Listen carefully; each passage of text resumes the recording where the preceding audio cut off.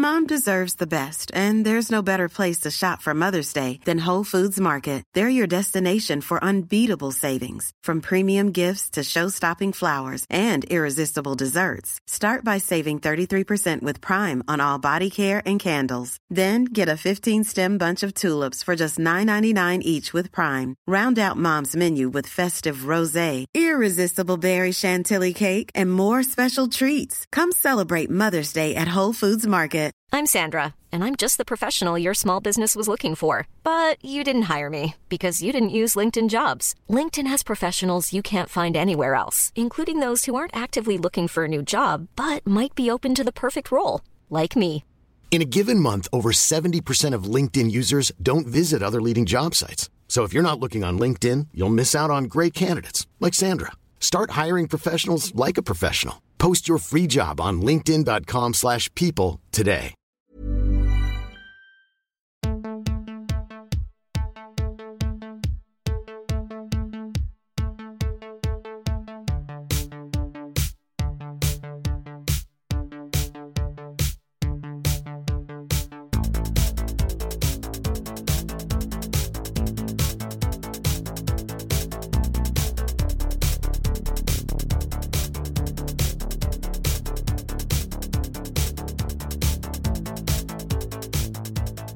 Welcome to Bad Dad, Rad Dad, where we look for better dads one movie at a time. I'm Kylie. Oh, and I'm Elliot. And we're going to talk about the movies we watched this week before crowning the baddest dad and raddest dad of them all. And as always, dad is an energy, not a gender. So we're going on vacation next week. We're going on vacation tomorrow. Yeah, hitting that red eye, baby. Direct flight, leaving at 10:50 p.m. 4-hour flight. Ooh, mama. Yeah, I'm going to be tired. Yeah. But the current state of airports right now makes me very happy that we're flying direct. Yeah. I also never fallen asleep with a mask on before. I wonder what that's going to be like. What kind of mask? Like, to not get COVID mask? Oh. First, I was like thinking that you meant sleep mask. I've tried to sleep with a sleep mask. It doesn't really help me. And then I thought Halloween mask. Oh. Could try all three at once. But yeah, we're going away 10 days. Yeah, longest I think we've ever been away. Had to get somebody to come in and look after our cat, our special Prince baby boy. But we're very excited. It's going to be great. And gonna watch some movies? Yeah. Eat some food. See some cool people. Wow. Sounds like the most riveting trip ever. Watch some movies, eat some food, meet some people. Yeah. Stay tuned. But it's also going to be my birthday. So that's pretty exciting. That is exciting. You're going to be 32. That's true. How's that feel? I mean, I try and have that attitude of like, it's a privileged age because I know that that's true. Sometimes I still get sad about it though. That's okay. That's allowed. I've been thinking lately about how when I was 16 was half my life ago. But I don't want to be who I was when I was 16, so... Oh, man. Who does? Growing and changing is a great thing. Fundamental. You could say. Reading is fundamental. Yes. Nice. Cool. You want to get into it? Yeah. Let's talk about some movies. Hell yeah. Okay. I'm excited to talk about this first one. I'm excited to talk about all these, to be honest. I think we're always excited to talk about all of them. I would hope so. Otherwise, why are we doing we have this? no business doing this show. Okay. The first movie we saw this week, we went and saw in the theater at Metro Cinema. They had played this movie before and we didn't get a chance to see it when it was there. And they added another showing and I was like, yes, let's get on it. Because our frequently mentioned friend Ashley had kind of forwarded it to us last time. So we went and saw it with Ashley and Perry and one of their friends. We went and saw the 2022 movie Slashback. This may or may not be one that you who is listening has heard of because it's a little bit smaller. So some information on it. It's directed by Nyla Inukshuk and written by her as well as Ryan Cavan. A synopsis for it. When Micah and her ragtag friends discover an alien invasion in their tiny Arctic hamlet, it's up to them to save the day. Utilizing their makeshift weapons and horror movie knowledge, the aliens realize you don't mess with the girls from Pang. Nice. That's Great sick. synopsis. So I'm just gonna list the 4 main girls who are in the cast.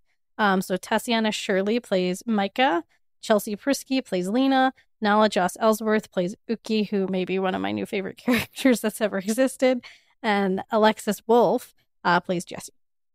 So we didn't know a lot about this going into it, other than it was a alien invasion movie, and it was set in Nunavut, and it was, Indigenous Inuit made and written and cast, and so we were like, yeah, I'm in. What did you think of Slashback? Oh, that was awesome. It was so fun. Yeah, very much like kind of in the spirit of like It or The Goonies or Stranger Things, like Stand By Me. Yeah. Now and Then.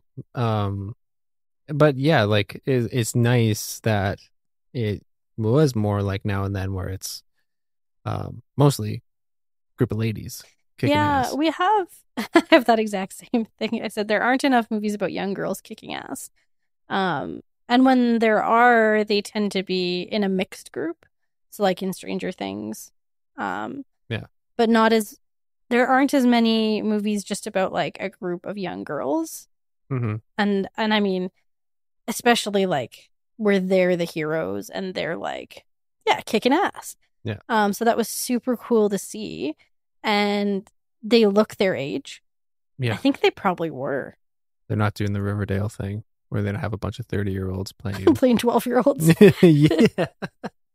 Right? Or even, and I mean, I think Stranger Things had the best of intentions when it first started, but those kids have aged out of the age that they are. Yeah. So they just give them bad hair. Yeah, it doesn't really work. But yeah, first and foremost, I am here and gonna give a shot to any movie about like a group of young girls that are just like not all about things that are stereotypically young girl related. And it's proven that it kicks ass because Now and Then kicks ass. It was one of the best movies ever made. Yeah. This other movie podcast that I like, which is about feelings and used to be about dads. So there you go. Called You Are Good. Just an episode on Now and Then, and it is such a good episode, and I want to make you listen to it. And if you like Now and Then, you who are listening, I highly recommend it. They do go in depth on the movies, so if you haven't seen Now and Then, you should watch that first. And if you haven't seen Now and Then, what are you doing? Just go watch it anyway. It's so good. But back to Slashback. Wasn't the setting beautiful?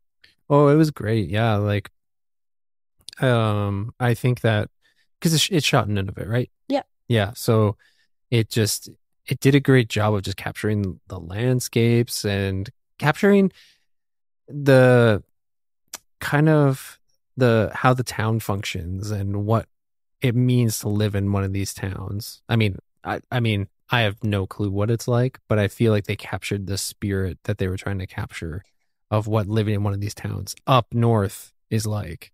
But without having it be like, oh, let's just peer in and either revere or feel sad for, like one or the other. Yeah. Like it was just like, here's a place in the world that's complicated like any other place, and there's wonderful things and there's difficult things, and we're going to look at all of that. Yeah, like they made the place a character the way that Stranger Things did with Hawkins. Like, is that even a real place? Hawkins, Indiana? Yeah. I don't think so. Yeah. So that's the difference, right? Like Pang is a real place Mm-hmm. in Nunavut, which is a real place, and it's a place that isn't often the setting of things. And when it is, it Oh, it is a real place. Oh, there you go.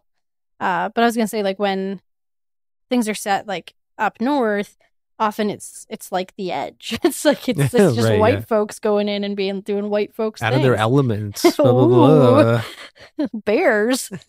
Speaking of bears, Oh, there's man. a bear in this movie. Yeah, so I love the riffs off of John Carpenter's The Thing. And they in pay this. homage to that early on by having Yeah. the kids mention it, which is smart. I like that. Yeah, but again here, same kind of alien treatment of aliens, but in terms of effects, again, great use of practical effects versus CG. Like they lean into CG here and there where otherwise you wouldn't be able to do something practically. And it's like, it's fine. It's like serviceable CG. It works, Mm-hmm. but they lean more heavily on practical effects. And I think I think that was such a great choice, and it's executed so well. For me, like what the practical effects were doing was like pretty gross, pretty upsetting, pretty like icky. Yeah. And I agree with you. The CG, there's a couple moments where it's not amazing, but like there was some absolutely horrendous CG in Stranger Things Volume 4. So I'm not gonna fault this indie film for not having perfect CG when like the Netflix project with like probably the highest budget can't do it right. Yeah, that's fair. Yeah. No, I think they did such a great job with, you know, I think that they were fully aware that they don't have a Stranger Things budget. So they were very intentional and I think really smart with composition and framing and how long they lingered on certain shots. And they used it to build tension and to kind of build that creepy factor really and they understood, successfully. I think that, sorry, I interrupted you a little bit there. Nope, go ahead. I think the filmmakers and, you know, the director, Nyla Inuksuq, understood that like sometimes, especially if you don't have the budget, less is more, and implied is as effective or more effective than showing something that you can't execute the way you want it to. Because the opening scene has some like gross stuff that you only hear and like is only implied. And I thought it was done really well. I really liked it, which I think is also like techniques that were used by earlier horror filmmakers, right? Would you classify this as a horror film? Yeah. It's tough. Because, yeah, like I think that it is, but because I wouldn't throw it into like science fiction. That's what is listed as on Letterboxd. Like, I feel like it kind of like blurs the lines between science fiction, horror, and like adventure. What I can say is if I saw this when I was young, I do think the like monsters would have scared me.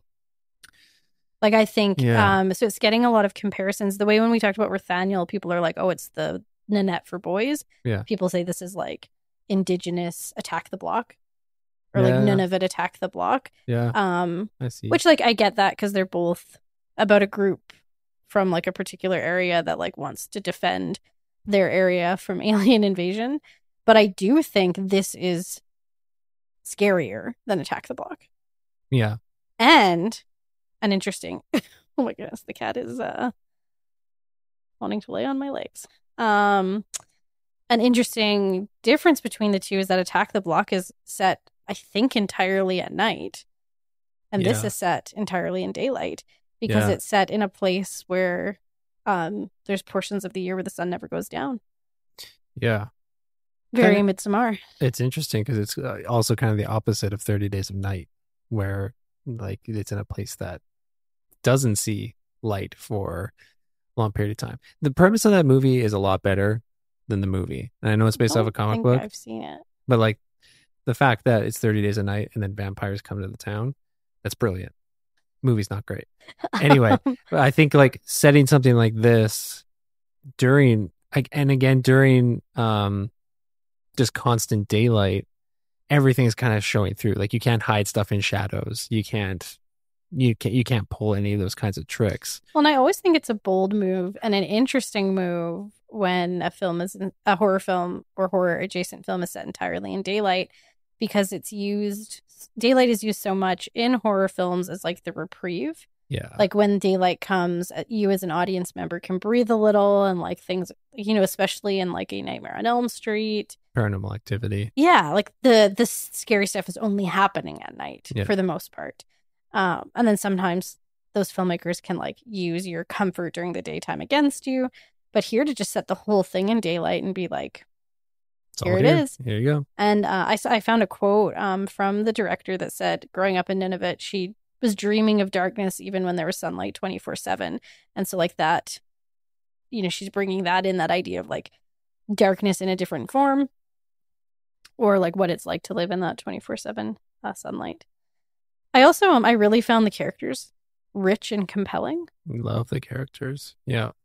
Like they're great. The four girls are awesome. Yeah, I actually liked, like, if we're again making comparisons to Attack the Block, I liked a lot more of the characters in this movie than I did in Attack the Block, and they were fleshed out in much better ways too.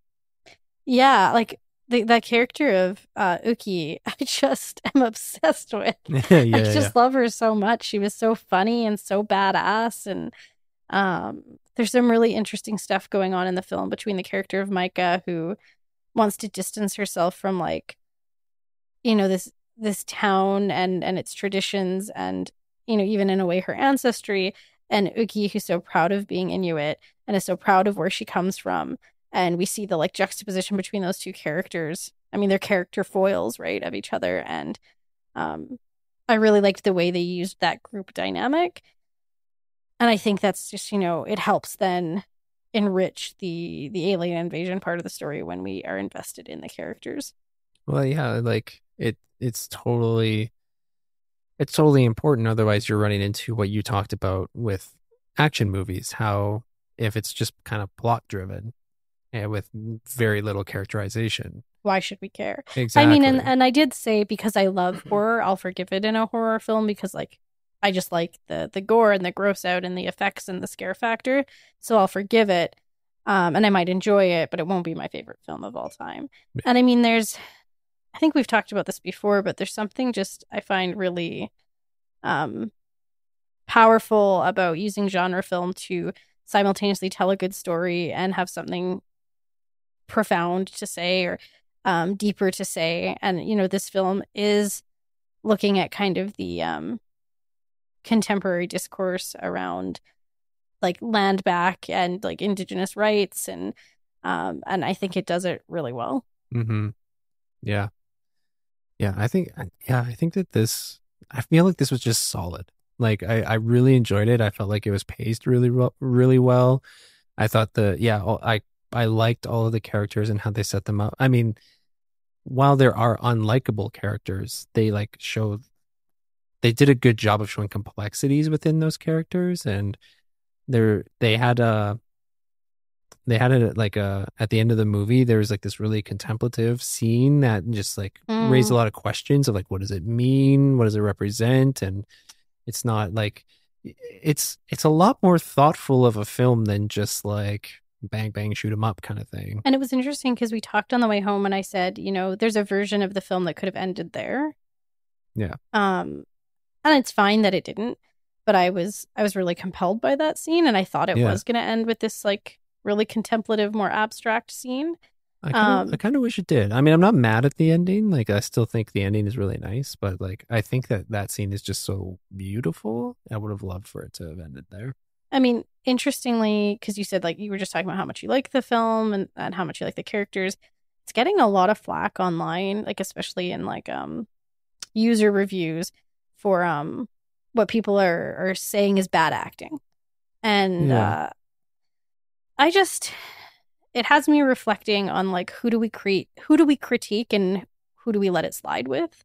Yeah. You know, so, and I've seen some, like, oh, the CGI is really bad. And I'm like, the CGI is terrible in, like, some key scenes in Stranger Things Volume 4. And yes, some people are talking about it, but most people are talking about how much they love Stranger Things. And so we're letting it slide there for the most part. Mm-hmm. And then, like, nitpicking it here. And it definitely feels like a first film. Mm-hmm. First film for these actors, first film for this director and writer. And I just, you know, as someone who loves horror and has seen a lot of first films, sometimes the acting is a little rougher in the first film, especially when it's an indie flick, especially when you're pulling from your friends or your community, right, to make the film. You know, we just talked about Phantasm last week. The acting ain't great in that. No, but it's a revered horror film. Evil Dead. Acting ain't great in that. Yeah. You know, so I think the acting is better in this than in those two films, especially when you're thinking that these are kids. These are kiddos in this. So I think it's fair to say that, like, there's room for these actors to grow and get stronger. I just ask that question of, like, where do we let this slide and where are we heavily critiquing it? And, you know, maybe thinking about that a little bit carefully. Yeah, absolutely. Because that's just it. I mean, you call it bad acting, but I actually felt like in the two movies you just said, like, I actually felt more of an emotional connection to the characters in this than I did in Phantasm or in Evil Dead. I had a couple, like, gasping or like, you know, just being like, oh, really? Like when a character would say something to another character or reveal something about themselves that I was like, well, I'm invested in the characters. And, you know, as someone who frequently works with young people, I actually thought this was one of the more accurate depictions of that age group. Yeah. Like there's a scene where they're just sitting around scrolling on their phones. Mm-hmm. And I'm like, that's what they do. Yeah. And then just kind of like talking about what they're seeing on their phones and then going back to their phones. And, you know, young people aren't that great at talking to each other either. So I actually found it pretty authentic. Yeah. I was just going to say that, like, yeah, I feel like it just adds to the charm and the beauty of the characters that it's not like this nicely like wrapped package with a bow on top of like quote unquote Oscar worthy acting. Yeah, and that Nyla and Noksuk didn't pull a Stanley Kubrick and make them do the scenes over and over again until they cried. Like, yeah. Like I think that they were the characters that they were meant to be and they performed them the way they were meant to be. And I don't know, worked for me. Yeah, it worked for me too, and maybe it won't work for everyone. But I just think it's a valid thing for all of us to do, including myself, to like when I'm kind of getting pissy about something in a movie or another piece of art, like am I being harsher on it for any particular reason than I let that slide in other places, and where am I doing that and where am I not? Yeah. And just being reflective about it. I'm not saying that there's any right or wrong there, but just thinking about it and thinking about our biases. Yeah. Yeah, like there's very well said, first of all. Oh, thank you. I think that's great. I think there's not much to pick apart on this movie, but like one thing that did stand out for me, and it was more from a graphic design. Oh yes, I actually think this is a really important conversation, and I think that it's graphic design it's kind of the crossroads of graphic design and accessibility. Mm-hmm. Something that was actually a bit of a struggle, less so for me, but I know you mentioned that you had a bit of trouble with this, is that there were sections where the subtitles of when people weren't speaking English, the subtitles that were on screen were quite small. And when they had a lot of, they used the technique of when they were showing text messages between people, they would have the text message bubbles appear on screen. Yeah. And they would pair them in colors that did not allow for easy readability. So they would have like white text on a yellow bubble. And they were doing that to differentiate between the different characters. And I totally get that. But I did find it really hard to read. Yeah. And there were some moments too where they relied on you like reading it right off of the phone at like an angle, mm-hmm. Which wasn't easy. Also, the opening credits were in a specific color with like a drop shadow that was over top of the footage that also made it difficult to read the opening credits. It's just, I think that it kind of emphasized the importance of thoughtful graphic design and thoughtful ways of communicating text on screen. The music was really good. Yeah, the music was really great. It was done by Tanya Tagaq, who wrote a book that I love called Split Tooth. And then what was the Hallucination? Yeah, I love that. It was like a DJ group that actually our friend Ashley, who was there with us, has seen at one of the local festivals that happens here, and just said like they're awesome to see live. So really, really like cool original music put along with it. That was really, really, really awesome. In kind of a Sun Lux, Everything Everywhere All at Once way, mm-hmm. which I really enjoyed. Yeah. But overall, how did Splashback make you feel? Made me happy to be on the ride that was this movie, and I'm happy that it exists and that it got made and it got to be shared. I just had a lot of fun. Yeah, same. I was like a little freaked out at times because it like actually had some pretty creepy visuals. Yeah. But I was mostly just like really happy to root for these kick-ass young girls, and I'm looking forward to seeing what any of them do if they continue this acting journey. But if they don't, and this was a one-time thing for them, then I'm definitely looking for what Nyla and Noksuk does next. Hell yeah. Nice. All right. for the next movie of the week, it's a little rewatch. It was my mystery movie pick. And I chose the movie Death Proof from 2007. I can't believe it was in 2007. Speaking of half our lives ago. It was directed and written by Quentin Tarantino. So this is our first Tarantino that we're covering on the show. That means we're going to have some things we have to talk about. Yes. It stars Kurt Russell as Stuntman Mike, Zoe Bell as Zoe, Rosario Dawson as Abernathy, Tracy Toms as Kim, and Mary Elizabeth Winstead as Lee. Synopsis: two separate sets of women are stalked at different times by a scarred stuntman who uses his death-proof cars to execute his murderous plans. You excised a word from the IMDb summary. Yeah, I did. I didn't love the use of the word. The redacted word was voluptuous. I was like, okay, calm down. Who makes these IMDb I don't synopses? know. I don't know. There's Synopses. one I'm going to read later that feels very clinical, but we'll get to that. Yeah, that was I did as I was writing it out. I'm like, that's weird. It's like the blandest. We'll get to it. No. I'm talking about the word voluptuous. That like, oh, I'm like, that's kind of icky, but all right. Yeah, didn't love it. So yeah, I picked Death Proof because I kind of think of it as a bit of a summer movie. Like it's just kind of in the spirit of movies I like to watch in the summer. This is on there. They're on that list of movies, and it's one of my favorite Quentin Tarantino movies. And we'll talk about this a little bit more, but my relationship to Quentin Tarantino and his films has evolved over the years. And I wanted to watch something by him because I wanted to talk about the Quentin Tarantino of it all. So, what did you think all these years later of Death Proof? Well, I think I have very similar feelings to you because I was, really into Quentin Tarantino when I was in high school. Yes, same. Yeah, I mean, like I was and I wasn't. Like I loved Kill Bill, and I liked Reservoir Dogs, and I liked this, but I've only seen Pulp Fiction once in my entire life. Mm-hmm. What else has he made? Once Upon a Time in Hollywood. I really liked Inglourious Bastards. Inglourious Bastards, yeah. Which we rewatched like not that long ago, and I still liked it. Jackie Brown. I've never seen it. I've seen From Dusk Till Dawn. But yeah, I mean, I Django Unchained. Yeah, we'll talk about that.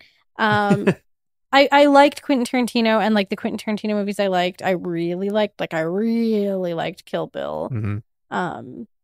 And that fits with kind of the books I was reading at the time. Like I was a big Chuck Palahniuk fan at the time.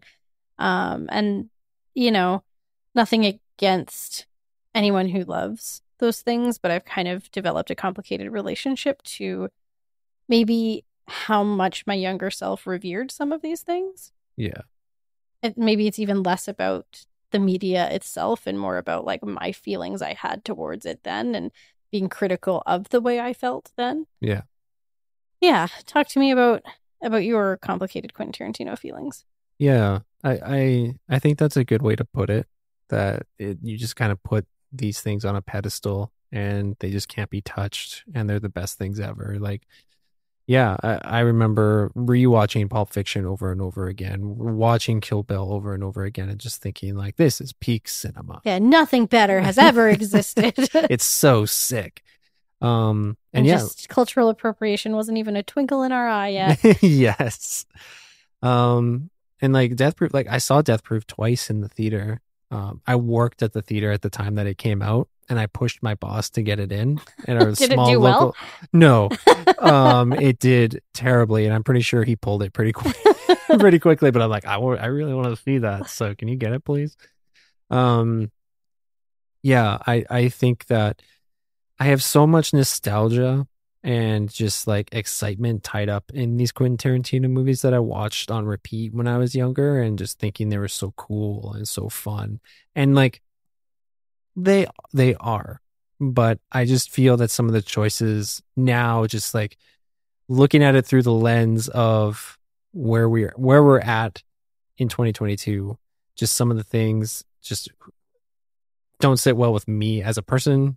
I don't think that they stand the test of time as well. And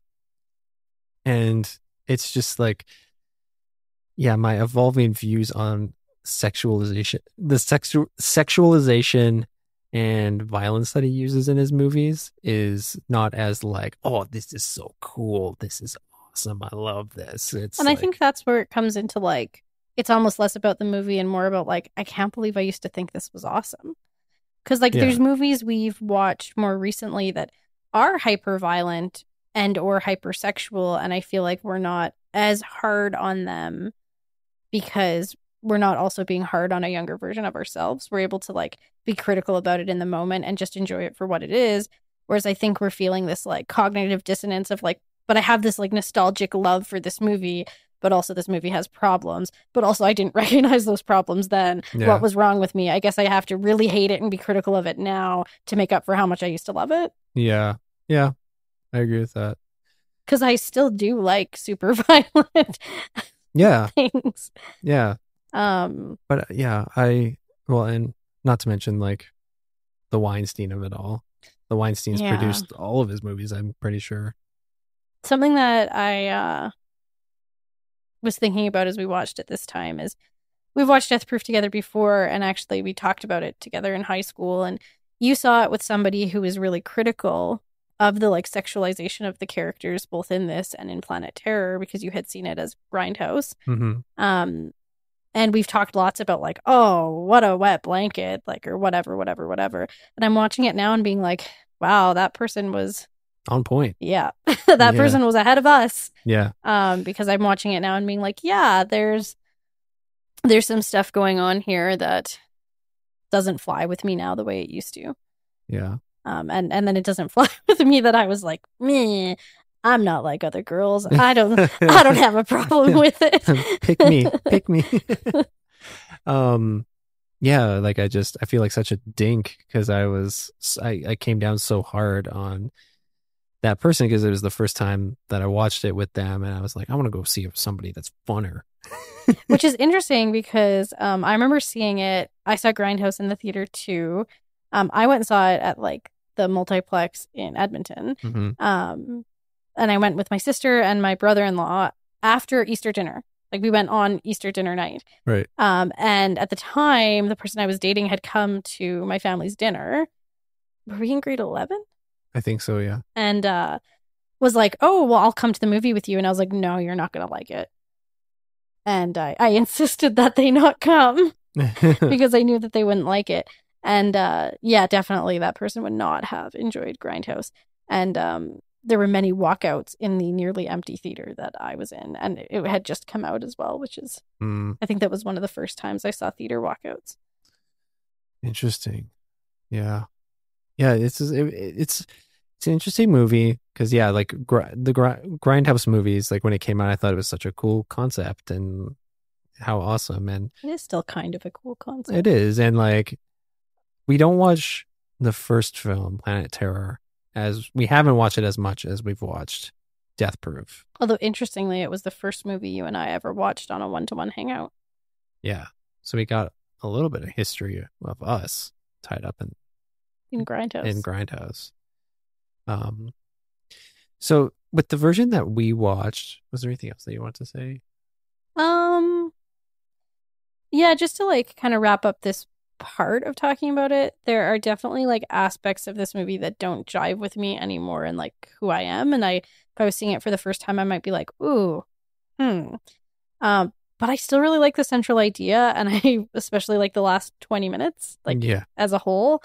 And I just have like so much teenage nostalgia wrapped up in it. So I think I'm trying to like give myself some grace. I often say to people, but especially to my students, it's okay to like things that have problems. It's just important to talk about and acknowledge those problems. Mm-hmm. And I get the most caught up with the fact that like I didn't see those problems when I was younger. And I'm trying to give my younger self grace and not be like ultra pissy or like dismissive of the entirety of the film now, simply to try and overcorrect me used to like the fact that I used to love it so unconditionally. Yeah. Because there still are some things I really like about it. Because, yeah, I feel like with Quentin Tarantino specifically, there's a lot of the kind of separate the artist from the art going on for me. Like Which is a central ethos I don't agree with. yeah, like it's kind of this thing of like I have some problems with Quentin Tarantino, just like as a person and the things that he said in defense of his movies and his approach to how he delivers those defenses. I also just personally feel he's getting to the point where he's making the same movie over and over again. I haven't seen The Hateful Eight, but like the other like 4 most recent movies he's made they're all just revisionist movies that end in the same way. Yeah. Yeah, and it's just like, it's complicated because you're right. I'll still throw this on. I'll still throw on Kill Bill. And I still have a lot of fun when we watch these movies. And I don't think that'll go away. And I don't think it has to. But I also think that you and I are at a point.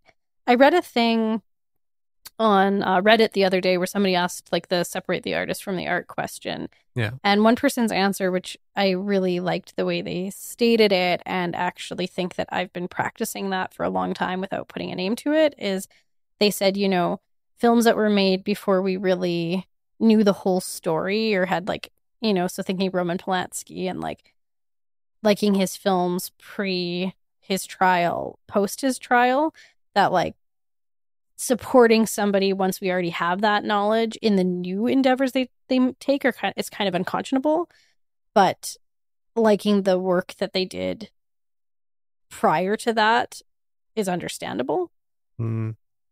Before we had knowledge of it. Right. You know what I mean? So like you and I will never go pay to see a Roman Polanski movie in the theater. Yeah. And I kind of suspect we wouldn't ever talk about it on the show if there was a new movie made. Yeah. No, I agree. We have tried to sometimes when we want to see a movie, but we don't want to like support the artist. We've tried to like ask Cineplex if we can pay for a different movie. And like we're like, hey, can we pay for this movie that we want to give our money to while we go see this other movie? And they've told us no. Yeah. So you just need to do it and be really sneaky. Be sneaky about it. Try and avert your eyes when they come in with their clipboards to see who's in the theater. Well, something else I was going to say too is like, I feel like, especially at younger people, you can feel so precious about the things that you really love and things that kind of inform your identity. Like when Tarantino was for me in that, like, I really love his films. So when anybody comes for that or points out the negative sides of it or challenges what your view is, like, it's very easy to feel like you're being attacked or they're attacking you on a more personal level for liking this thing so much. And I think that the thing is you just need to, the attitude is to be open and to be kind and respectful, that like, it's okay if you love Quentin Tarantino unconditionally and he's just your jam, but it's also okay that I have a different relationship with him and his films. And I think that there just needs to be patience between those two groups, and that there's a spectrum of fans of certain things. Well, I also think it's important to talk about like the problems.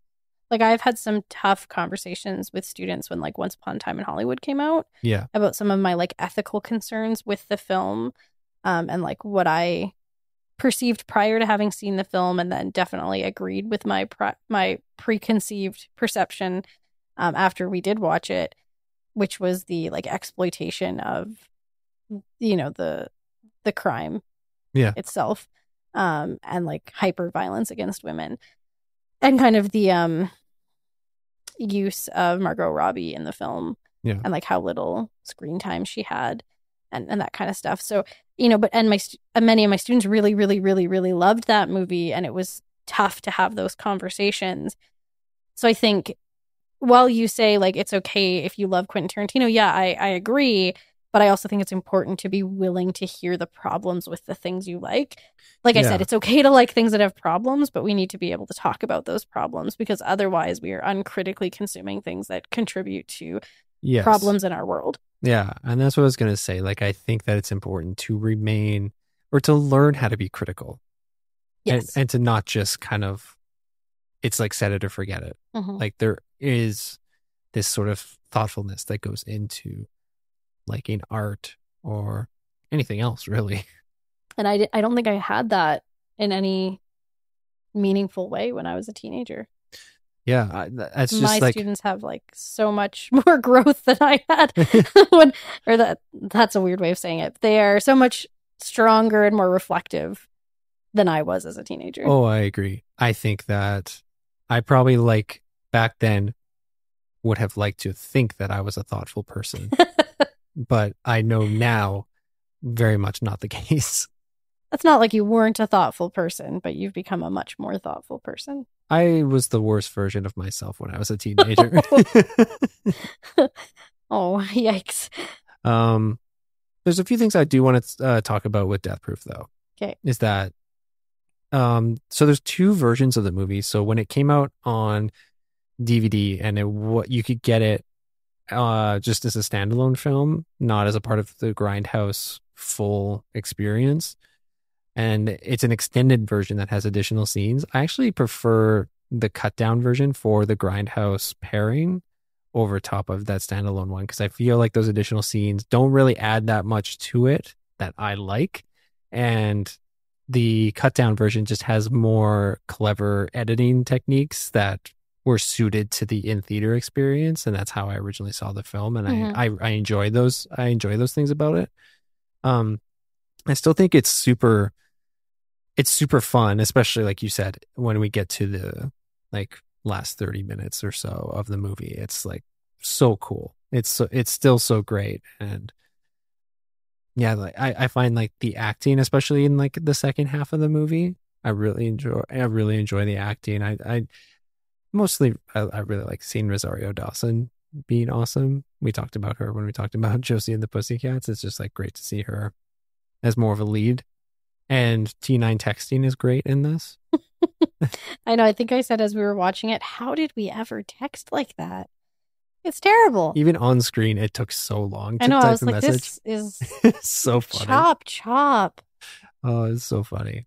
And this movie also has just like one of my favorite endings of anything. It's a good ending. It's so good. I love a really it. good ending. Also thinking about like the Grindhouse part of it, I still like the fake trailers. Yeah, they're so ridiculous, but like clearly so much fun was had putting those together. More movies should do it. More movies should have fake trailers. Just throw the fake trailers Because like on there. honestly, some of those, you know, especially Thanksgiving, I don't need to see a whole movie of that because I like got a whole movie in the Thanksgiving trailer, and honestly, it was upsetting enough that I don't need the movie. Yeah. So I think more people who have like a really great idea for a movie that clearly will make a bad movie should just make trailers. Yes. Yeah. And then throw them at the top of their friends' movies. Yeah. You're good to go. Edgar Wright's Don't is like Classic. so great. That's my favorite one. Thanksgiving is just so shocking that you can't help but remember it. And the Werewolf Women of the SS is so Rob Zombie. So Rob Zombie. There's another person that I never loved. Never loved I your never Rob. loved, but I love even less now. Yeah. Yeah, you showed me His Hills Have Eyes, and I was like deeply upset by it. He didn't make that. He didn't? Nope. Who did? I can't remember their name. Oh, well, I didn't like that one. I didn't like it so much. I thought Rob Zombie made it. It was a film. So the reason I would have thought Rob Zombie made it is I feel like Rob Zombie unnecessarily put sexual assault in his films. Yes. And the remake of The Hills Have Eyes has a really unnecessary and really upsetting sexual assault scene. Yeah. I remember working at the theater when that movie came out, and so many people, mostly women, walked out very upset. At the theater? Yep. In my mind, I heard Blockbuster, and I was like, how did they like come back and be like, I stopped this halfway through and I'm upset. I'm upset. No, you had people like leaving the theater midway through. Yeah, there in some cases like the women were like crying. Like, oh, that's awful. So yeah, I was really not a great movie. I was really upset when I watched that movie. It's not great. But anyway. Wow, it's hard to have a conversation about a Quentin Tarantino movie, eh? It is. So many feelings. So many things. Speaking of which, how did Death Proof make you feel? Complicated. Yep. Yeah, I like simultaneously was like, I love this, I hate this. I love this, I hate that I love this. I love that I hate this. I don't know how I feel. Do I hate myself? I definitely hate aspects of my younger self. Ugh, how about you? Yeah, same. Complicated. Like, I enjoy watching it. There's some parts of it I don't enjoy watching. I recognize that my feelings have changed and evolved over the years. And I mean, thank goodness for that. Yeah. Like, who knows? Maybe watching this when I'm in my 40s, like, it'll evolve even more. I hope so. I said I was having a little fire table night with the fire table night, a little campfire with a fire table with my mom and my sisters the other night. And one of them was my oldest sister. My mom was saying something about her when she was younger. And she was like, what? I can't believe I was ever like that. And I said, people change. I can drive on the Yellowhead now, which is a notoriously tough to drive highway in Edmonton that I used to have panic attacks, just like literal panic attacks, just thinking about driving. And now I drive on it pretty regularly. Mm-hmm. So people change. Yeah. And we have changed and we will change more. And that's a good and beautiful thing. Absolutely. Well said. Oh, yeah. Thank you. I think that we very not well said everything about Quentin Tarantino. And now, I've said something well, perhaps. Yes. Really bashed our way through that one because it is complicated. It's just so hard to talk about. Yeah. So let's talk about something else. Okay. What do you want to talk about? I picked a funny movie. I told you that I had a funny movie, a dramatic movie, and a weird movie, and you chose funny. And funny was Waiting for Guffman, the 1996 film directed by Christopher Guest, written by Christopher Guest and Eugene Levy, starring Christopher Guest as Corky St. Clair, Fred Willard as Ron Albertson, Catherine O'Hara as Sheila Albertson, Parker Posey as Libby Mae Brown, and Eugene Levy as Dr. Alan Pearl. Synopsis for this film, if you've never heard of it, and if you haven't heard of it, I'm so excited that you are hearing of it now, is an aspiring director and the marginally talented amateur cast of a hokey small-town Missouri musical production go overboard when they learn that someone from Broadway will be in attendance at their first performance. And that's it. That is it. We have seen just Best in Show, I think, that these folks have, this kind of crew has made together. Mm-hmm. Love that. Do love that.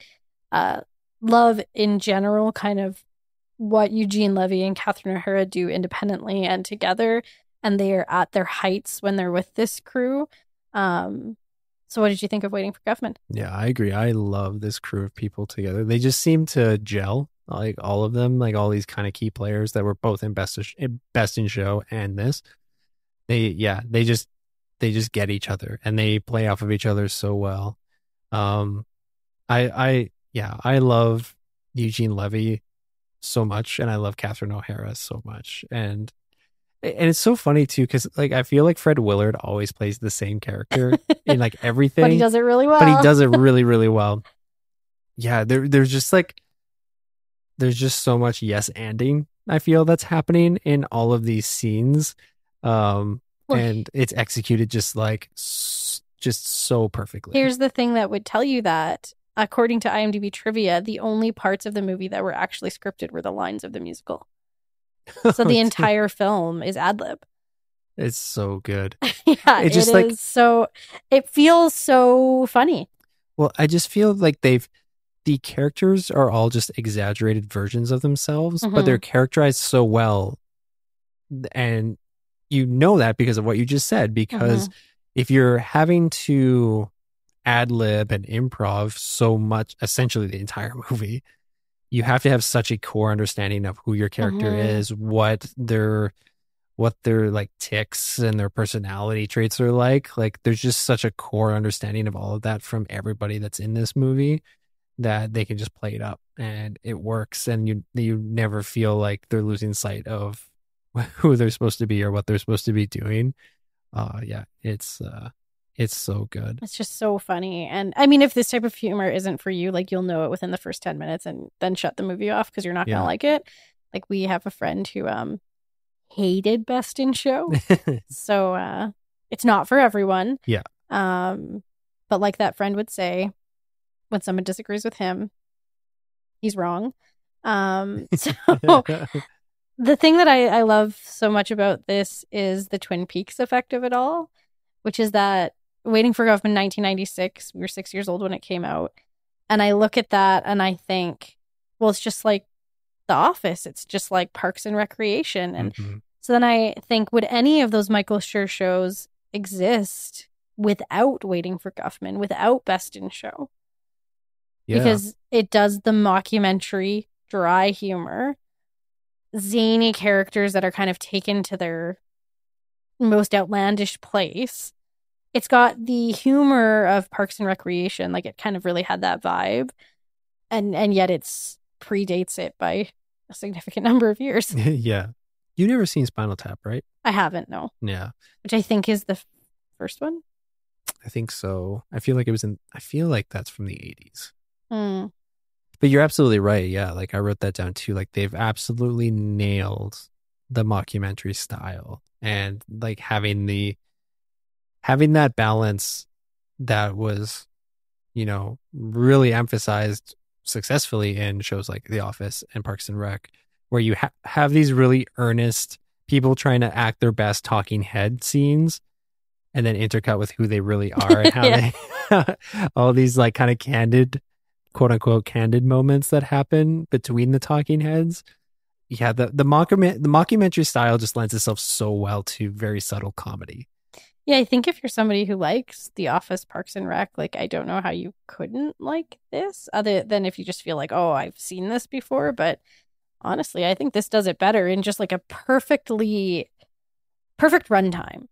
Yeah. Just like a sweet, like 90-ish minutes. So great. Now I will say, because it's set, it's like a small town celebrating itself. And, Parks and Rec tries to reckon with this, but this film doesn't even try and reckon with like the reality of colonization and like Indigenous rights.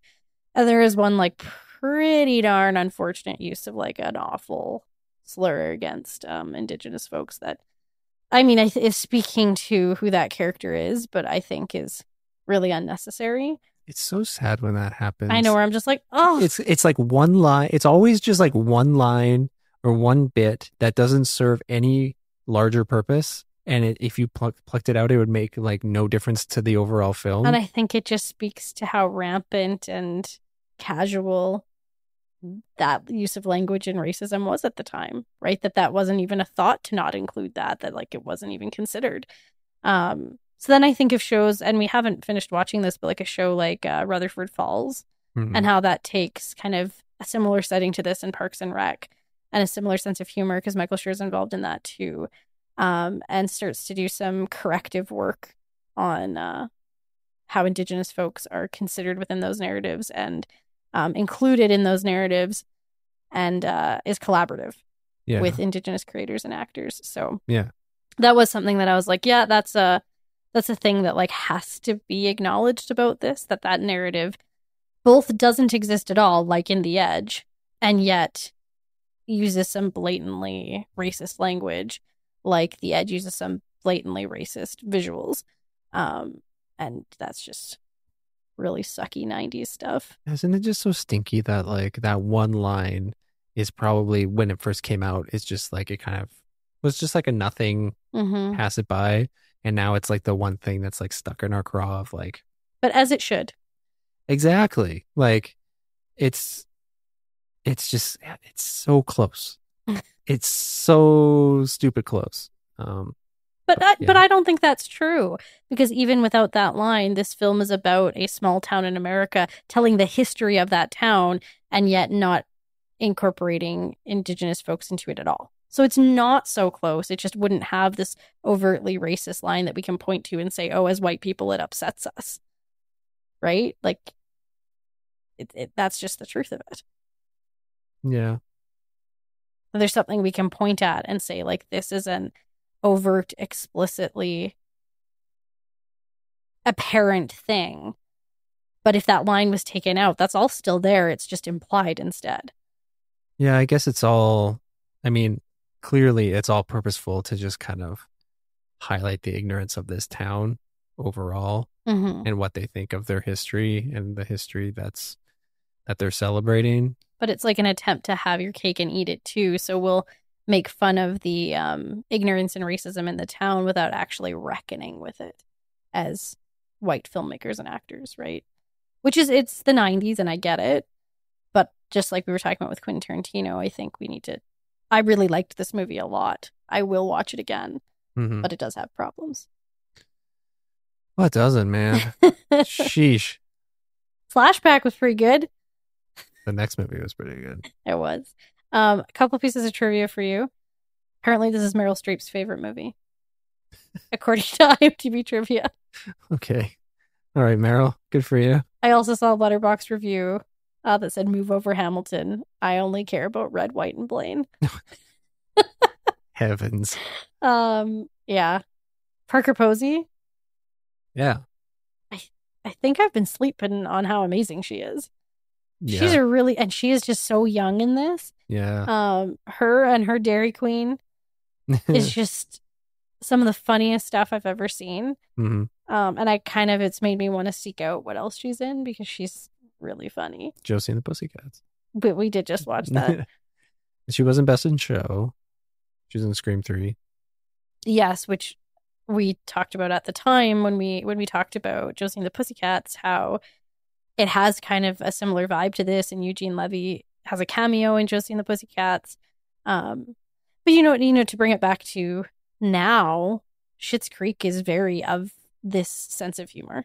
Oh yeah, like it does. While it isn't a mockumentary, no, it has that sort of like tone and pacing as and this even or like Best in camera Show. movement. Yeah, like it's very like handheld. They're in the room with you. Yeah.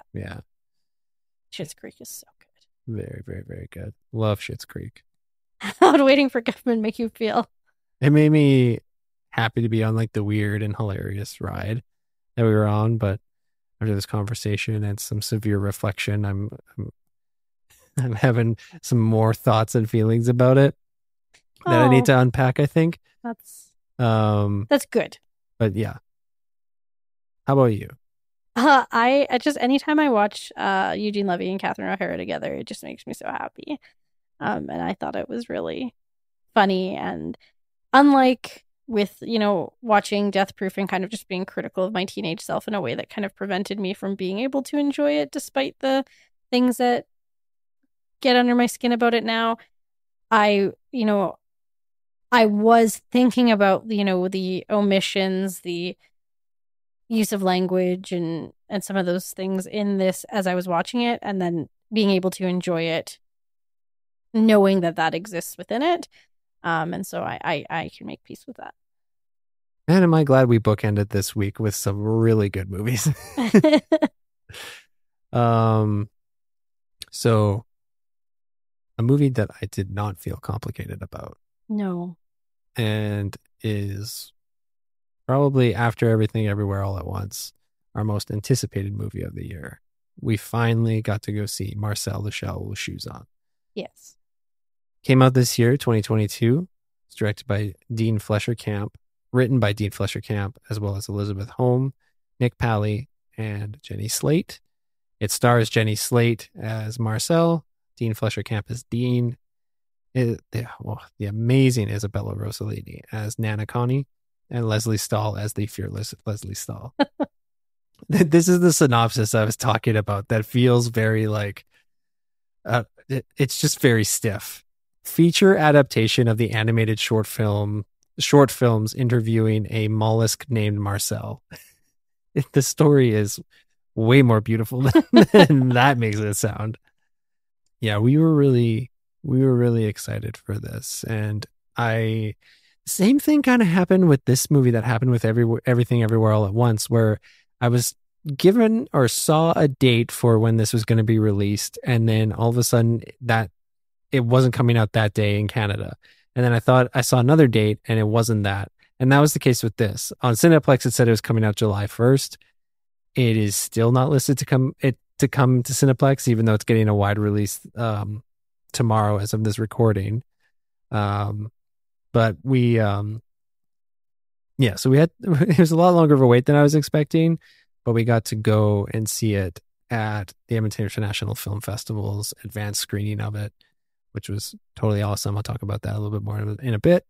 But I think a big reason why we went to see this was that Marcel is really important to us. Mm-hmm. Marcel Lachelle has played a pretty big role in the kind of early stages of our relationship. When those videos dropped, I remember us watching them together A lot. over and over again and quoting them and doing the voice. You do the voice really well. Thank you.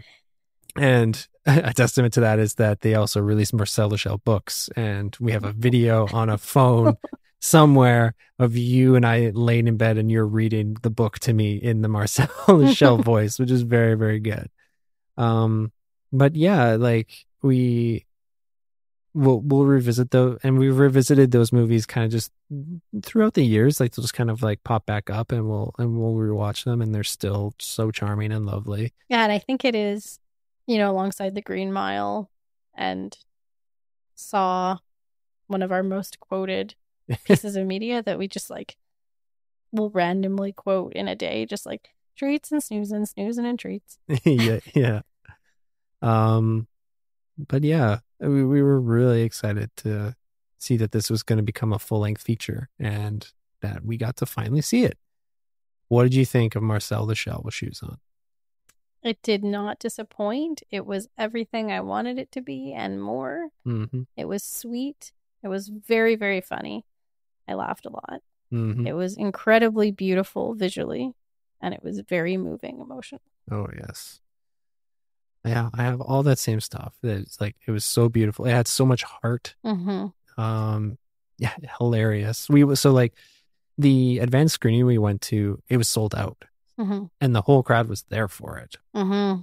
Like the funny bits, it was just like an uproar of laughter.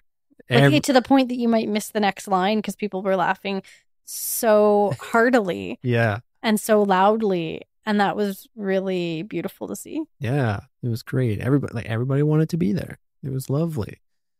I feel like this was the right story to tell for Marcel Lachelle. Like they kind of mentioned like back when Marcel was kind of more of a, played a bigger role in the zeitgeist when the videos were coming out, that they were talking about having Marcel go on like adventures with John Cena and like do that kind of thing.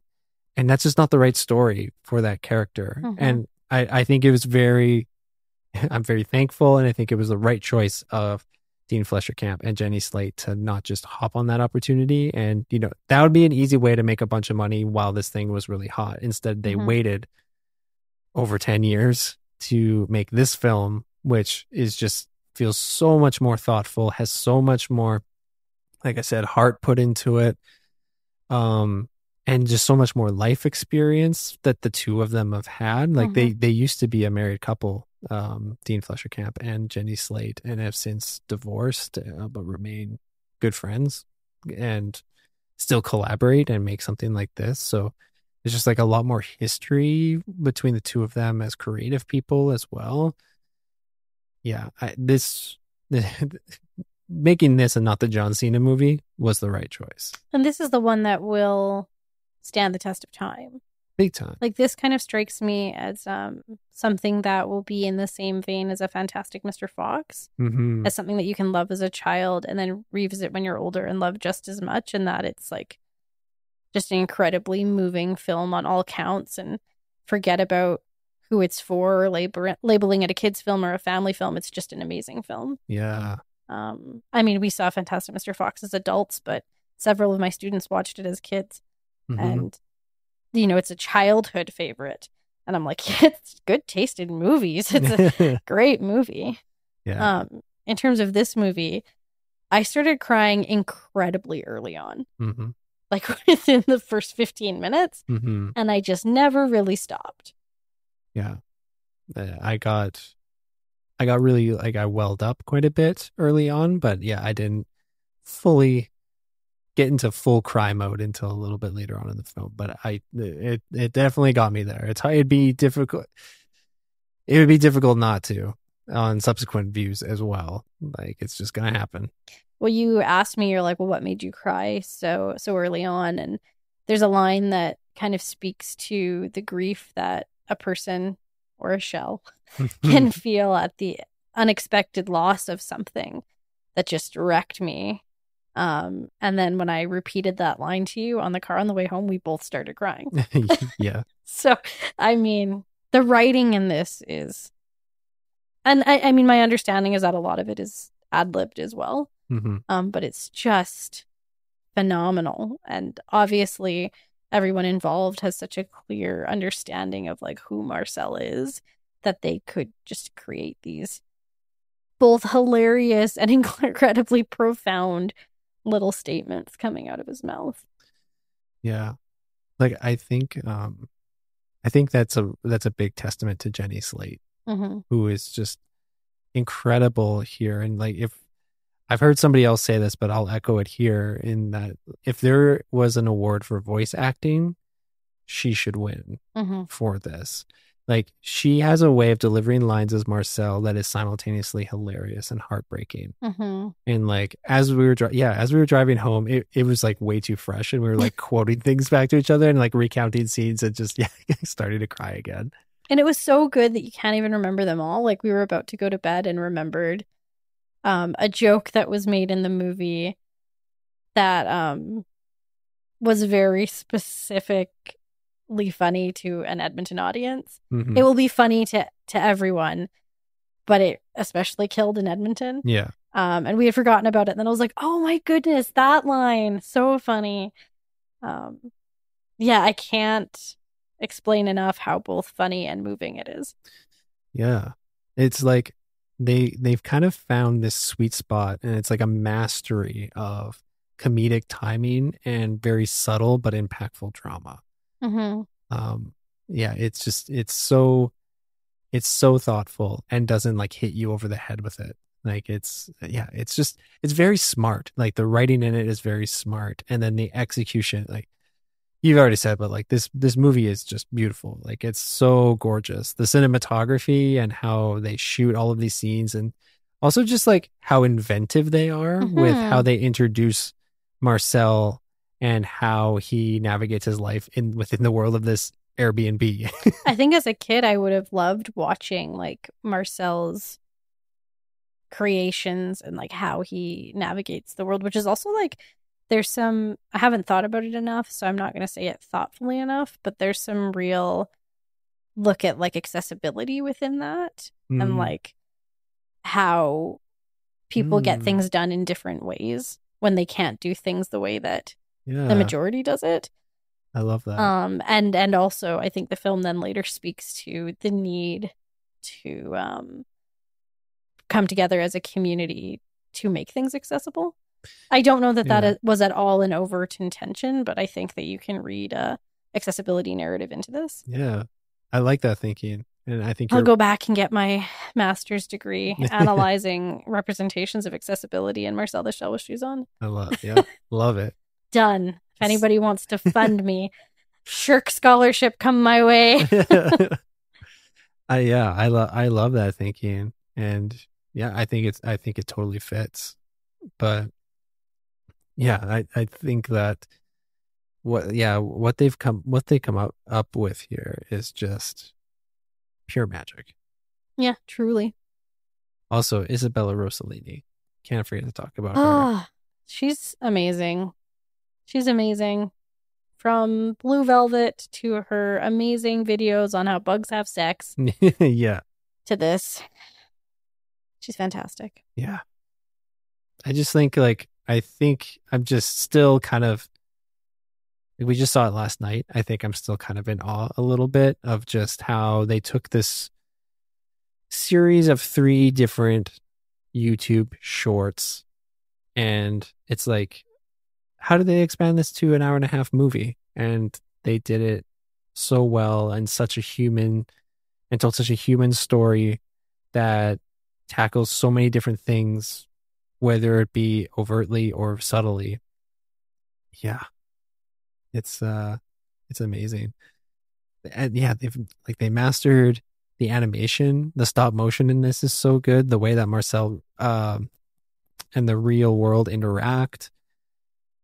Also, the score was done by Disaster Piece, who did the soundtrack to It Follows. Oh, really? Yeah, which is Interesting. which is also Two very different awesome. movies. And But I bet you my 8-year-old niece, who loves It Follows, will also like, not my 8-year-old niece, but the Letterboxd account, my 8-year-old niece, yeah, will also really like this. Maybe that's the winning piece, is when Disasterpiece does the music. yeah, hell yeah. So I think like I know that it's getting a wide release July 15th, but I looked and yeah, like in Edmonton, it's not playing in Cineplex at all. So this might be a tough one to see. Like, I don't know where or how wide the release is going to be. That's a shame.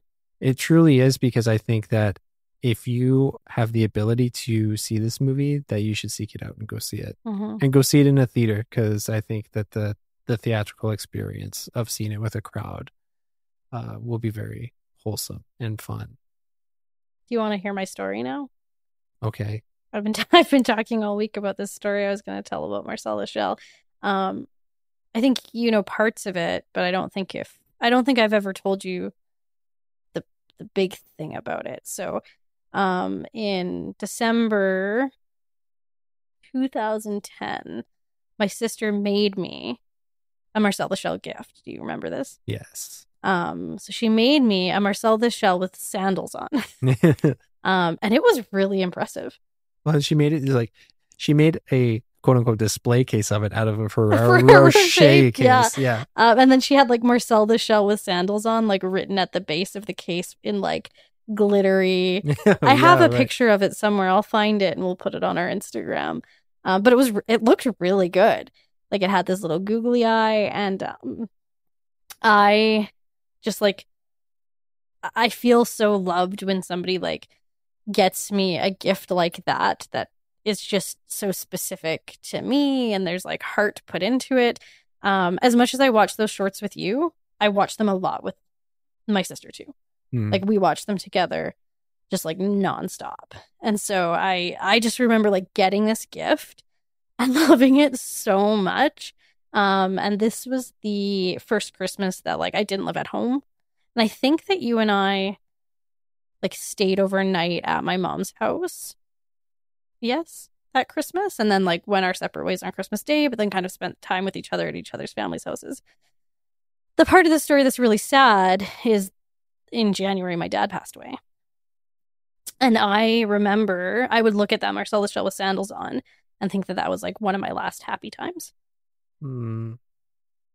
Sad. It is sad. Yeah, that it was like one of the last happy times with my family before we knew that he was gone. And somewhere along the way, I've either lost that Marcel Lachelle with sandals on, or it broke, or something like that. I think that little guy got jostled and just kind of fell apart because he was too delicate. But I really remember the like juxtaposition in my own life of like having a really good Christmas. Right. Like a really good Christmas. And my dad wasn't there. But like it was a really amazing time to like know that I lived on my own and yet like come back and like be with my family. And then, you know, not even 3 weeks later, he unexpectedly passed away. And it just felt like, how can that be possible to have had such an amazing time and then have the rug ripped out from under you like that? And do you think that some of that is tied up in when you were watching this film? Big time. Yeah, because so much of this film is about loss and not necessarily death, but just loss and like, you know, feeling disconnected from family especially. And that is what death does. It fundamentally disconnects you from a person. So yeah, that's I don't think that's the thing that I really shared with people, is that I loved this gift, but it was bittersweet because it felt like the last happy memory. I didn't know that. Yeah. It is really sad. It is really bittersweet. Yeah, I mean, obviously we've had many happy memories since, but people don't come back to life, so. Yeah. Unfortunately. Yeah. Real bummer. I'm just bumming everybody out here. Thanks for sharing, though. Yeah. Yeah, so Marcel Shell is meaningful to me on a lot of different levels that are like there's no intrinsic reason why I should connect Marcel Shell so specifically to my dad's death. But it's there. Yeah. There's just a connection there. So speaking of that, there's a couple things I wanted to read that Dean Fleischer Camp has said about Marcel Shell. Would you be willing to let me do that? Absolutely. I've been watching interviews with him and reading things he's written, and I think that he's just such a thoughtful guy, and like this was clearly a passion project of his. So I would love for you to read some stuff from him. 2 small ones, and then I want to read a section of the letter he wrote for A24. Yeah, do it. Okay, so one of them was that part of this film, there's some living creatures that you might not expect to be living creatures. And when asked about that in an interview, he said, if an object is neglected long enough, it develops a spirit of its own. Oh, don't say that. I'm going to cry again. So that was one. Then if you haven't seen this one, this might make you cry. So this was from a Letterboxd review by somebody named Pete Charney, who got to see a showing where there was a Q&A with Dean Fleischer Camp afterwards. So during the question and answer, this is from the review, a little girl asked Dean with a completely earnest sense of curiosity, "Did you make Marcel or did you find him?" To which Dean responded, "A little bit of both." Oh, don't say that. She believed Marcel was real, even if she knew he wasn't. Stories and creativity could save the world. That is so... Oh, look at us crying over this show again. Over reviews that people are posting. Yeah, a little bit of both. Son of a bitch. The tears are actually rolling. Oh my God. That's beautiful. Now I'm going to read from his letter and you're going to cry some more. Yeah, just go. Okay. Oh, heavens. So Dean Fleischer Camp wrote this letter for A24, and I'm just picking out some sections of it, but I would encourage everyone to go read the whole letter. So he says, I created the original Marcel short with Jenny Slate over a decade ago. I made it for no other reason than because it cracked us up and because I'd promised to make a video for a friend's stand-up show. I'd planned only to show it to the few dozen people at the show that night, but afterward, a woman in the audience asked me if I would put it on the internet so she could share it with her grandmother. She'd had a bad fall and was in the hospital. That's the only reason I posted it on YouTube. It was for an audience of one, but a community found it. At the time, Jenny and I were each struggling in different ways professionally, feeling small, voiceless, overlooked.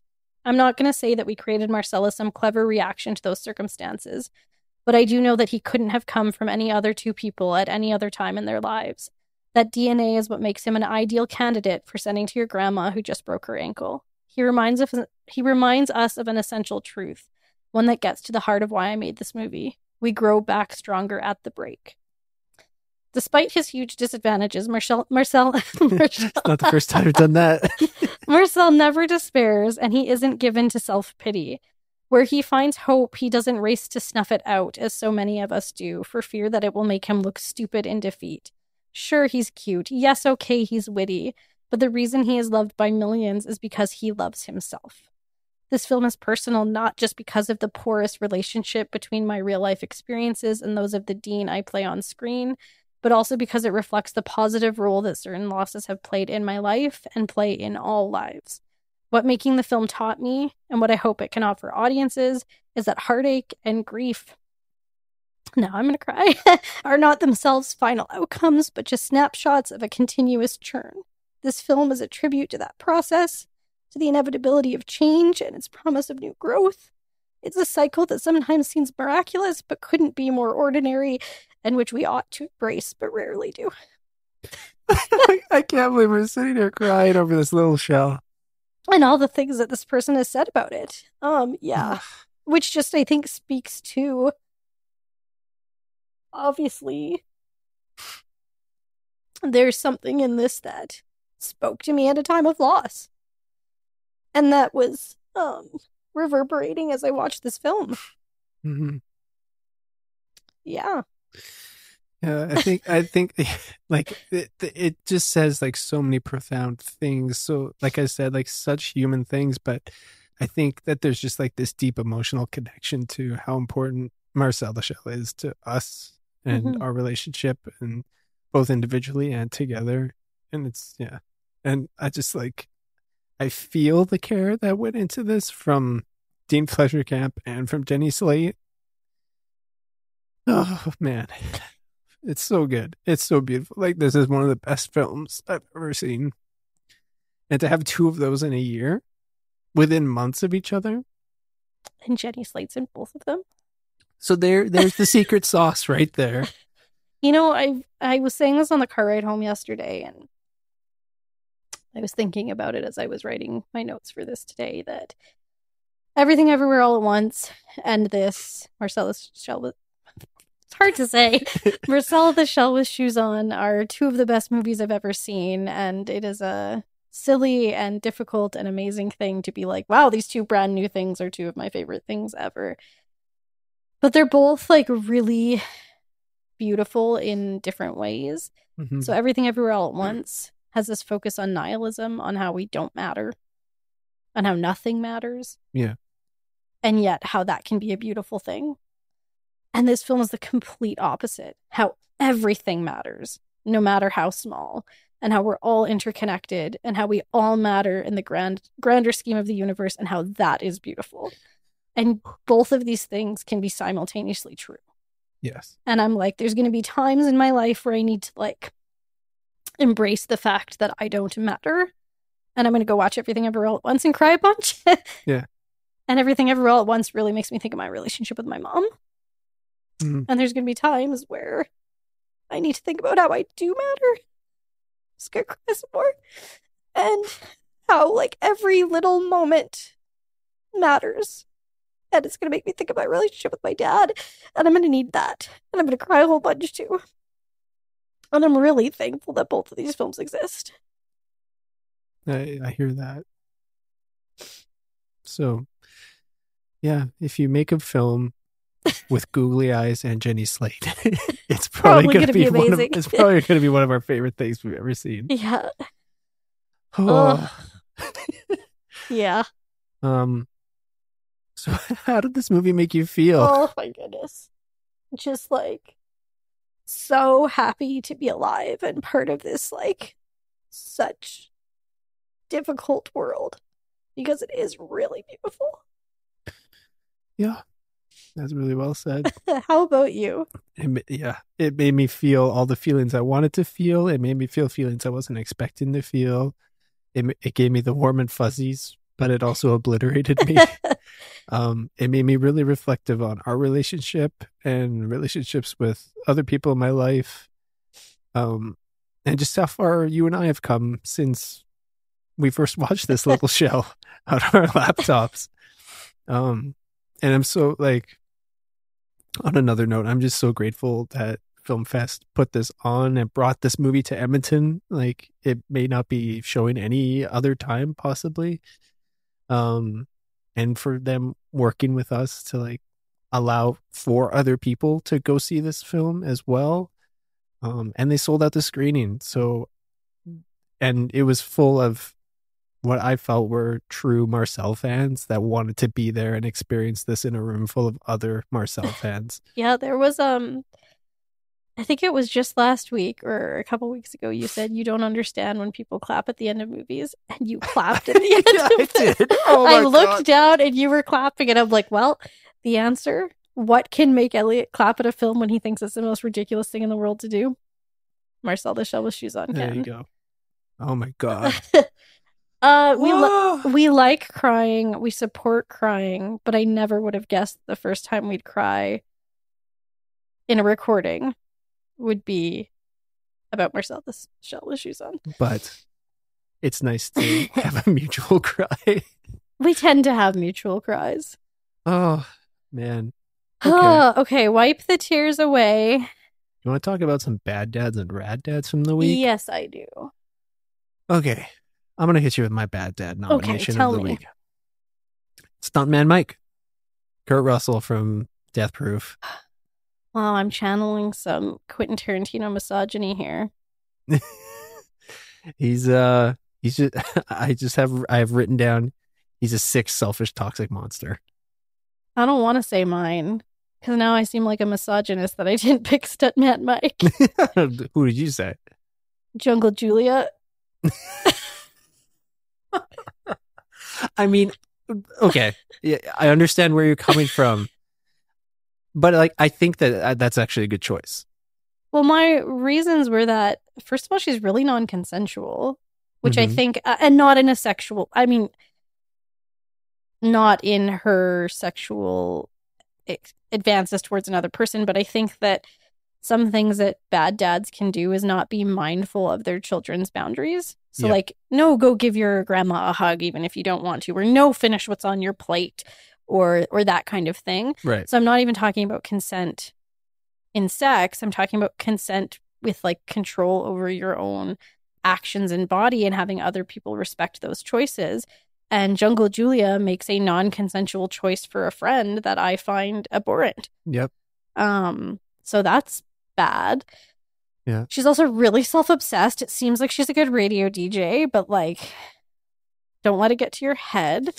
And she's rude. Yeah. But nonetheless, Stuntman Mike is worse. Well, and the thing with Stuntman Mike too, other than he's just a nasty person, is that he omits information and then reveals the truth when it's too late, and it can lead to some very bad consequences Also, or outcomes. Bad dad energy, which like really speaks to some of the stuff that we've experienced with our own fathers that we're really trying to avoid in any new fathers that we have. Mm-hmm. Total lack of accountability for the poor choices made. Yeah. Oh, yeah. Like, I'm sorry I did this terrible thing. Yes. And it's like, buddy. Whereas I feel like with Jungle Julia, if, what's her name? If Arlene had been like, straight up, this isn't okay what you did, she may be willing to see reason and apologize. Yeah. So, yes, I'm going to say that I was just channeling some of Quentin Tarantino's energy when I picked her. And acquiesce to you. Okay. And we can say, Stuntman Mike, get out of here. Goodbye. Stinker. See you never. Rad Dad. I feel like we're going to have the same one, but you go first. For Rad Dad of the Week, I picked Marcel the Shell. Of course it's Marcel the Shell. Are you kidding me? Just like, yes. Do you want me to tell you why? Please.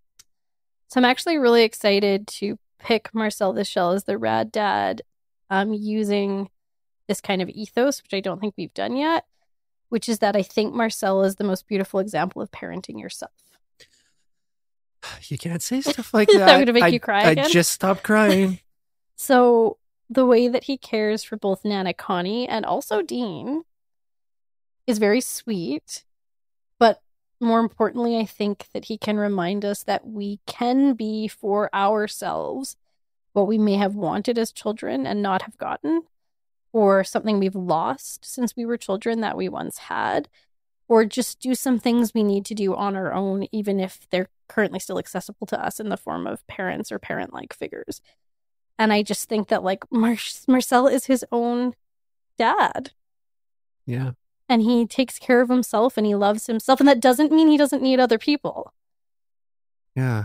I think that he's his own dad, even if he didn't have to be. Yeah, I don't think he had to be, but he is. Yeah. And I think he can show us that, like, we can get that from ourselves. Mm. We don't have to seek it in somebody else. But we can appreciate it when it's offered to us by somebody else, but we don't have to need it. Yeah. From somebody else. And, like, how friggin' beautiful is that? Yeah. I love that. I think that's perfect.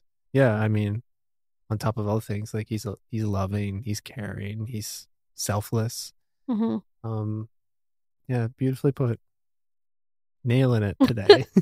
Wow, I tried to make up for all of the gibbledy gobbledy gook that we had in the middle there. In the middle there. Sorry, we're still reckoning with our own understanding Real of shit problematic sandwich. things. Real shit sandwich, but those buns. Yeah, we're teaching you how to write an email. Yeah. So let's bring it back to our MVP of the week. Marcel the Shell with shoes on. Be our dad. Okay. I think in the spirit of everything we're talking about, when it comes to a rad wreck, if you haven't already, please go watch the go watch the Marcel the Shell with Shoes On shorts that are on YouTube. They still stand the test of time. They're beautiful little pieces of art. And they're so funny. They're so funny. They mean so much to us. Also, it's a really good way, if you watch the shorts and you don't like them, who are you, you monster? But if you exist, you're not going to like the movie.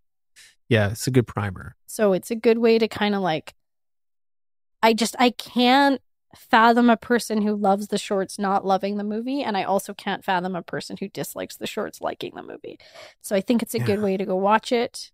The movie also does some really interesting like recontextualization of some of the elements from the short films. Yeah. So it's worth giving another watch if you've already seen them.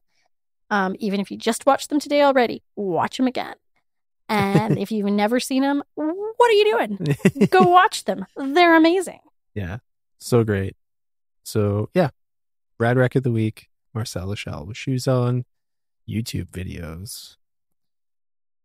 Thank you for listening. Wow, what an emotional roller coaster this episode was. Holy cow. We were pissy and then we were... Piss and tears. Oh, wow. Piss and tears. Put that on a t-shirt. We drop a new episode every Thursday. But until next time, you can follow us and slide into our DMs on Instagram at baddad.raddad. Give us a follow on Twitter at baddadраddad. Also, you can get a sneak peek at what we've been watching on our individual Letterboxd accounts. Links for those are in the show notes.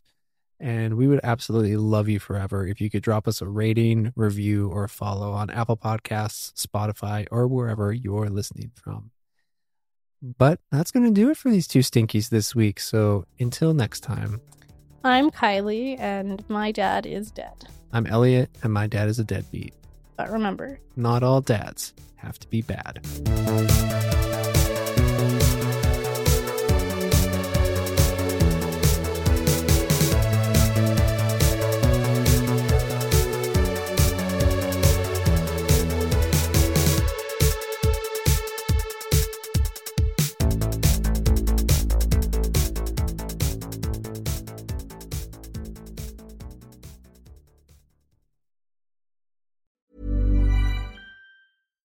Hi, I'm Daniel, founder of Pretty Litter. Cats and cat owners deserve better than any old-fashioned litter. That's why I teamed up with scientists and veterinarians to create Pretty Litter. Its innovative crystal formula has superior odor control and weighs up to 80% less than clay litter. Pretty Litter even monitors health by changing colors to help detect early signs of potential illness. It's the world's smartest kitty litter. Go to prettylitter.com and use code ACAST for 20% off your first order and a free cat toy. Terms and conditions apply. See site for details. Even when we're on a budget, we still deserve nice things. Quince is a place to scoop up stunning high-end goods for 50 to 80% less than similar brands. They have buttery soft cashmere sweaters starting at $50, luxurious Italian leather bags, and so much more. Plus, Quince only works with factories that use safe, ethical, and responsible manufacturing. Get the high-end goods you'll love without the high price tag with Quince. Go to quince.com/style for free shipping and 365-day returns.